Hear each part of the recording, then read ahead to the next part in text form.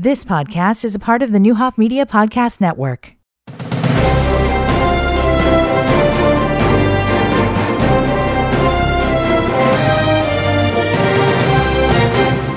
Good morning. Welcome to Newsmakers 1490 WDAN.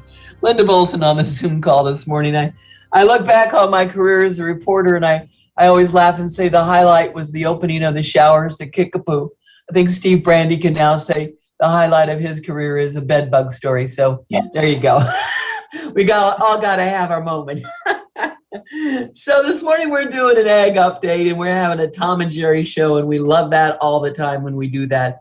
Tom Fricke from Vermilion County Farm Bureau is with us, as is Jerry Askren from Iroquois Federal, Vice President of Ag. And always enjoy talking to them to find out what's going on. Good morning, gentlemen. Thanks for being with us. Good morning, Linda. Good morning. I almost felt like I got replaced last week on Tom and Jerry. Oh. That's true. We did have was it just a different Tom? Yeah. Let's just leave the sidekick of Jerry always the same. And yeah, Jerry's the pivotal point there. And then we just revolve the Toms around him. Okay, guys. Last time you were here, we were wrapping up a harvest. So, Tom, give me an overview now that it's all done. How did we end up overall here in Vermilion County?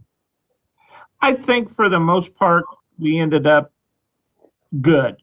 There were some very good spots. There were some disappointing spots. Most of those were weather related, as we knew we'd have going in, but you just never know where those will be or how many there will be. We didn't end up with the exceptional yields countywide that we might have thought we would have had going into August or to start harvest, but we ended up decent, and that's always a good sign. Now, some areas, some pockets, I'm going to say probably were lower than average or lower than maybe they anticipated. So that's where things always go awry because of Mother Nature, and there's just nothing you can do on that from the growing side, but that's where you need to make sure your risk management plan is in place and making sure that you've got proper crop insurance and risk management tools as part of your toolbox to make sure that you have compensated for those unknowns that will happen throughout the year. Not if they'll happen. We know the unknowns. The unknowns are known. We know they will happen. We just don't know what those unknowns will be. True. So, Jerry, from the bank's perspective, what does that mean? Because really how a harvest concludes, the kind of revenue that a farmer is able to make when all the bills get paid really determines how much money there is to go toward preparing the crops, preparing the ground for the crops next year, as well as new equipment and the things that are needed to keep his operation going. So from the bank's perspective, what does that mean? Well, that's a huge thing, Linda, because the farmer's dependent on bushels. You know, it's a production situation. You know, the more that they can produce, the better their revenues are going to be. And as Tom talked about, maybe it was 10 bushels lighter or 15 bushels lighter on corn than what we thought because of that hot and dry August time frame that came across. But the factor that probably did the best for the farmer was the high cost or the high value of those bushels. Kept their revenues at excellent levels, finishing out the year. So when we finish up with one of our farm operators, we sit down at the end of harvest, at the end of the year, and we look at how much cash they have, how many bushels they have, what the value of that is, how much have they already paid for next year's crop process. You know, have they worked their ground? Have they put on anhydrous, and have they purchased some of their inputs, their chemicals and things for the next year? And then we total that asset side and then subtract from that the things that they owe from last year. Do they owe cash rents, or do they have a balance on their operating line? What term notes do they have yet to pay? You know, they bought a combine last December and they've got a payment due now at the end of the year. Yeah, when you total all of that up, then do you have a surplus left over to help your operation going into the next year? And we found those numbers to be very, very good. The situation, as you talked about, preparing for next year. and looking toward that.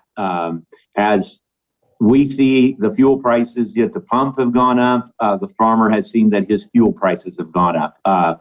Quite often, petroleum ties right into the products that they need to produce that corn crop, and those things have increased dramatically. So the same thing we see from our households, there's cost of living increases. The farmers have seen those things, and sometimes 2 or 3 times higher than what they paid for that same product the year before.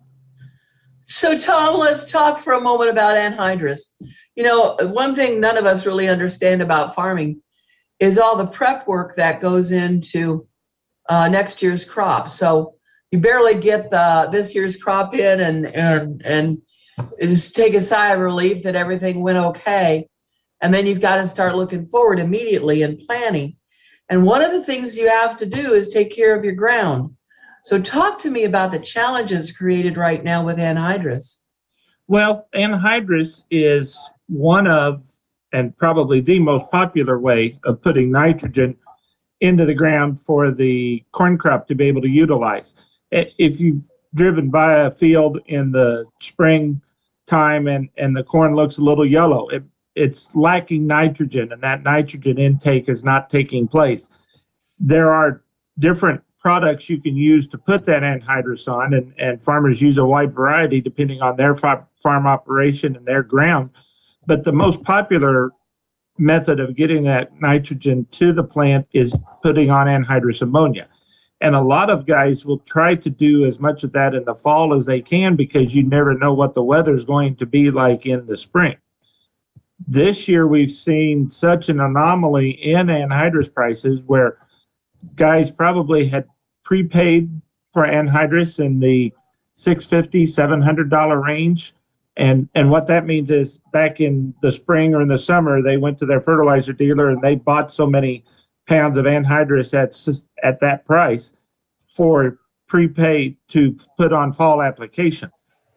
As changes occurred in the anhydrous industry, and part of that ties back to natural gas, that we all got the notices in our Ameren Power bill that expect higher gas prices this winter. Somewhere we've created a natural gas shortage where we were exporting it previously, and now we have increased the cost of production of that nitrogen. And so what was costing $700 now is in the $1,500 to $1,700 range. So you're talking a dramatic increase on that, and it's just having an impact. Now, as Jerry said, the one saving grace we have right now is we are still enjoying fairly robust commodity prices, so we'll be able to get through it. But if any place increases your expenses 100-fold, you're going to be struggling to pencil out that bottom line as much as you did in the past. Absolutely. And the other thing that happens this time of the year is farmers looking to pick up new pieces of equipment that, you know, they had major breakdowns, stuff's just really old, they've got to replace it, Jerry. And so they come to you, but really there's not a lot of product out there. There's not. Now there's some very good used equipment out there, and that too is very expensive to purchase. But the farmer's experiencing a similar situation. We always try to bring this back to the household. Have you went to the dealership and tried to buy a new car, a new pickup truck? They're difficult to find. Same situation. And I think a lot of it comes back to not having the parts for the assembly, and in some cases it's the labor force. But whatever the cause of it is, it's difficult to find some of that new equipment. And if you do find it, it's pretty expensive. I've talked to a lot of guys that have been looking at buying some used equipment, and used equipment can be in excellent shape. But they said you'll be searching, you'll find one, call the dealership the next day, and it's sold. So there are a lot of operators that are taking these high revenues that they've earned in this last year of 2021 and trying to upgrade some of their equipment. Because Linda, if you don't have your equipment updated, there's an expense line on your financial statement that's called repairs and maintenance, and those will go through the roof if you don't have good equipment, and it's difficult to maintain those older pieces, and it can get as expensive as it is to purchase new or something newer than you're operating with today. Well, the reality is if you're in the middle of planting or you're in the middle of harvest, if you have a major breakdown, you're done. You can't do anything until you get it fixed. So you have to have equipment that works. We're going to go to break. Be back in just a moment to Newsmakers 1490 WDAN. 1490 WDAN.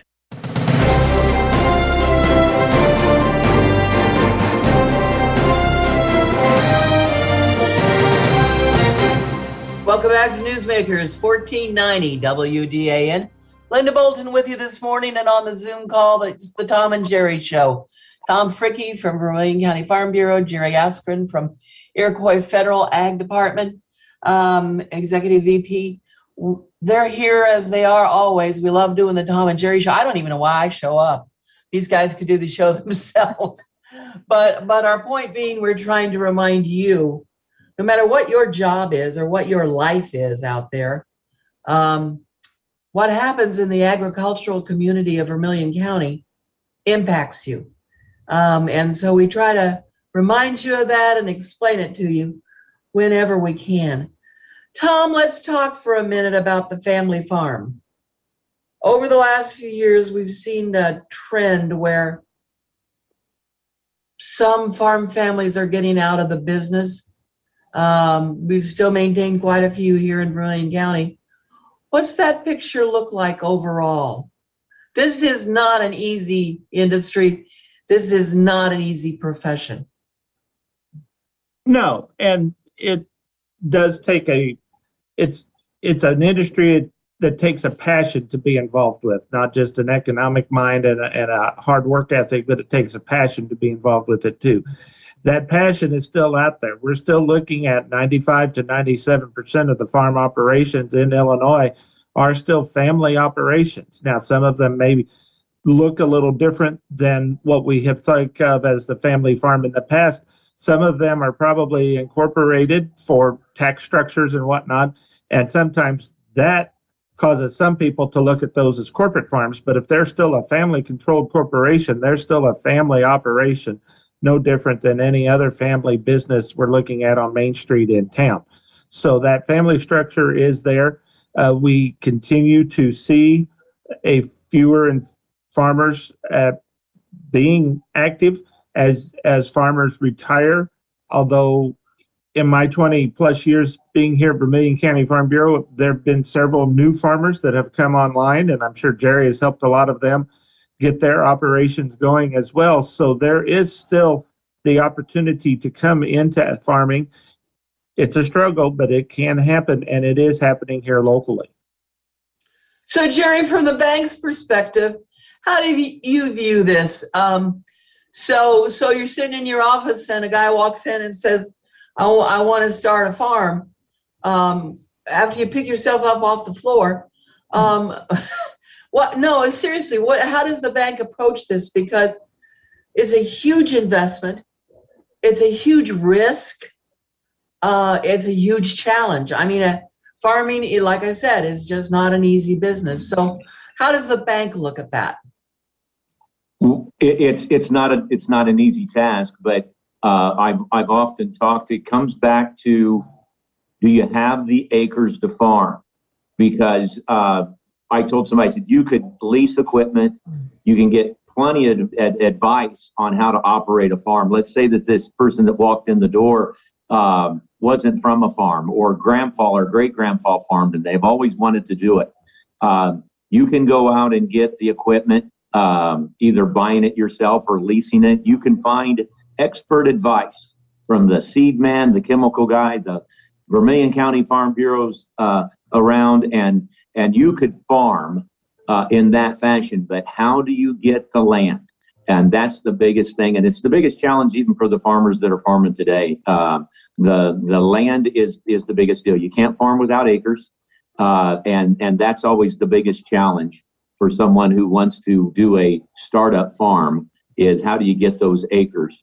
If someone comes in and says they want to start up a small farm, but they're going to keep working their regular day job and try to do that, and it's a hobby farm, those are a little easier to financially pencil than the person that says, I want to quit my job that I'm making $120,000 in every year, and I'm going to start farming. That one's a little tougher too, and especially if they're wanting to farm big. But again, can you find the acres to farm? Do you have that rich uncle or friend that has a few hundred or a couple thousand acres that they're willing to let you farm? Makes it a little easier. Tom, what is a productive farm? In other words, how big a plot of land do you actually need to be a productive farm? Oh, that's as variable as the number of people farming. I mean, part of it depends on the farm operation. How many people or how many families is that operation supposed to support, if that's the sole source of income?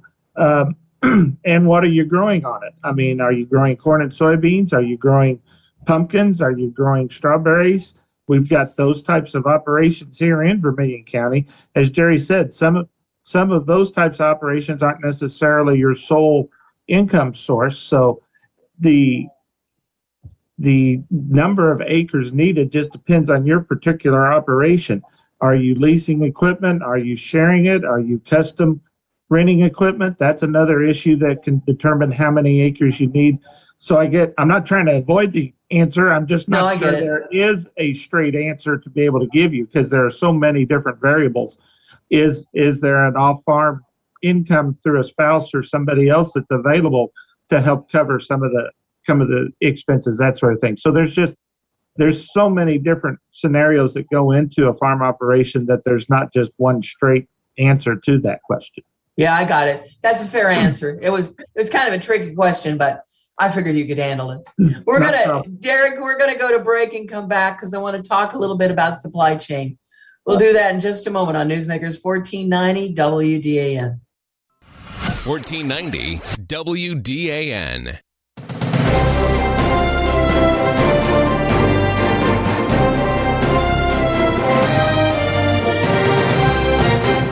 Welcome back to Newsmakers 1490 WDAN. Linda Bolton with you on the Zoom call this morning. It's the Tom and Jerry Show. I have Tom Fricke from Vermilion County Farm Bureau, Jerry Askren from Iroquois Federal, who just totally enjoyed the advertisement on our break. So anyway, Tom, let's talk for just a minute. We are now in year 3 of COVID. I can't believe I'm saying those words. Yeah. We saw horrible supply chain issues arise. Did we learn from that? Are we making some progress? Is it getting better in getting food on the table? Yes, and I guess the quick answer was there was never a shortage of food. There may not have been the particular item you were looking for at the time. It seemed like locally, dried beef or chipped beef dip was the big shortage at Christmas time. But I don't know what that particular cause was. But anyhow, that seemed to be what I was hearing from folks. But I think we've had become so accustomed to always having everything that the minute something's not there, oh, it's a tragedy. It's a calamity. Yes. And not that it's not an issue, and not that there aren't some things that need to be worked through, but I think for the most part, the product is there. It's just a matter of getting it to the right place at the right time.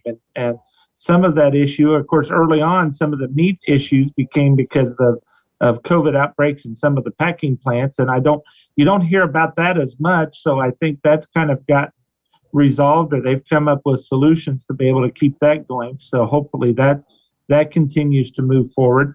But as we hear the supply chain and transportation issues, and it's with any other industry, kind of a shortage of workers available. Some of that transportation gridlock became when some of the truck driver schools had to close down in the early stages of COVID, so we weren't getting that new influx of driver classes like we did. One of the things Illinois Farm Bureau has done to help alleviate some of that supply chain issue is they have started a truck driver scholarship program to where they're going to be offering a $20,000 scholarships across the state, divided into regions and divided into different parts of the year, to help urge truck drivers that are entering commercial truck driving schools to help pay for some of that tuition expense. So that's one of the things we're doing to help try to address some of that issue. I appreciate that answer because, we've struggled with that. I mean, I think for the most part, you're right. We either have this hair on fire panic attack because a section of the shelves are empty, or we've just learned that, well, okay, maybe next week it'll be here. It's an adjustment that we've learned to make, but I think it's getting better, but it is still a challenge. Jerry, from the bank's perspective, I always tell people that y'all can talk about all the industry we have. Tim Dudley can jump up and down about major production, manufacturing plants, and et cetera. And that's great. But the backbone and the be-all and where-all of the economy of Vermilion County still remains agriculture. Is that true from the bank's perspective? Is that what you see? I think so. I first got my start in banking in Danville at a bank. Unfortunately, is not here anymore, the Palmer Bank. And I think we try to model ourselves after the things that bank did when here at Iroquois Federal. And that's one of the things we did here about 4 or 5 years ago. Really wanted to get into the market and start supporting that agricultural community because they're so important to East Central Illinois. In our community, and our economic strength comes from the farming industry. Linda, you're exactly right. I mean, you look at everything that touches agriculture, every household comes back to the importance of agriculture, and we have to support our farmers. And that's one of the tasks that we have here at the bank is to keep those farm operations viable. I'm going to tell a little story. There's one of my favorite Christmas songs by Alabama talks about how the banker tried to take their farm. And I said, I changed that song that Randy Owens wrote to "The banker helped us save our farm." And by the grace of God, we're still here. And there's some years that are really tough, and it's hard for the farmer to think, do I want to continue? This might be one of them coming up here in 2022. As Tom's talked about, the high input cost. And right now, the value of the grains and the markets and the livestock is high, and that's helping the farmer. But I did a number with a guy. He said, what happens if prices are $2 higher? I said, you're making a lot of money. I said, I'm the banker, though. I'm going to tell you, if it drops 50 cents to $1, you're bringing me money at the end of the year to finish everything up. And that's the reality that the farmer faces year to year. Absolutely. Hey, Tom, we've only got a couple of minutes left. Are farmers today smarter? I mean, they have access to more technology. Those old guys really flew by the seat of their pants and they knew everything that was happening. But are farmers today more studied and aware? There's more technology. There's more information available. You could make the argument that farmers 50 years ago were smarter because they did it and grew a crop and raised a family without all that extra information. That's true. So there's that side of that coin as well. I think farmers today aren't just workers. They are more and more the businessman that we've known agriculture is all along, but it's more and more recognized that there is the business side of agriculture, the business side of farming that you need to pencil out and know your balance sheet, your expenses, know how things are going to work out, develop a marketing plan. Some guys' marketing plan used to be whatever was in the truck you took to the elevator. That was worked sometimes, didn't work other times.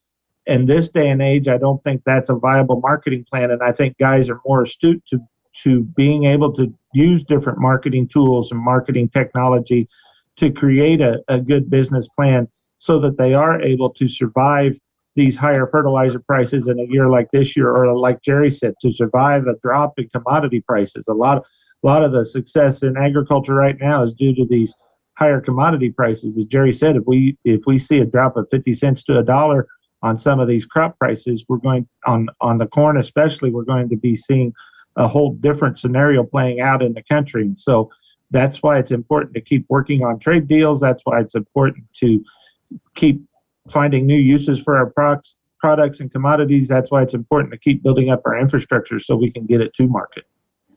Yeah, Jerry, you've only got 1 minute, but so what that means is if you have a farmer who is more focused on his budget and making sure he runs his operation like a business, that's got to be easier on you guys at the bank.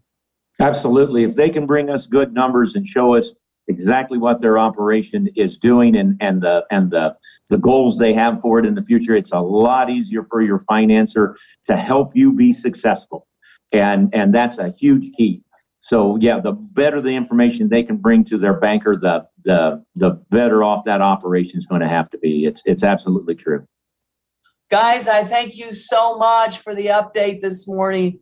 Always a pleasure to talk to you. We will be talking to you again in the spring as we get ready for another season. Thank you for all your information. Really appreciate it. Take care. Thank you, Linda. Thank you, Linda. All right, join me tomorrow. Sandra Finch, City of Danville, will be with me. We're going to talk about voting rights, human rights, civil rights.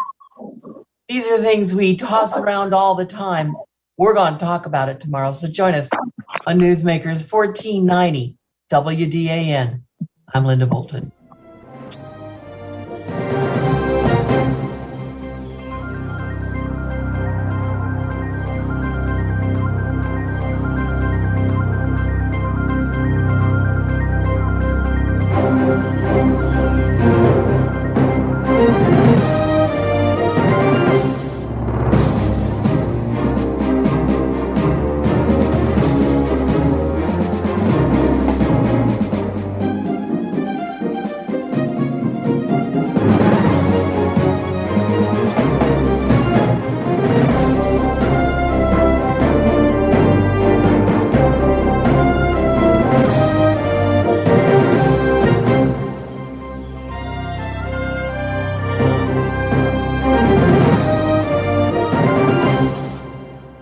Danville's talk station, 1490 WDAN Danville, W284DD Danville, and online at VermilionCountyFirst.com. You've been listening to the Neuhoff Media Podcast Network. For more, visit neuhoffmedia.com.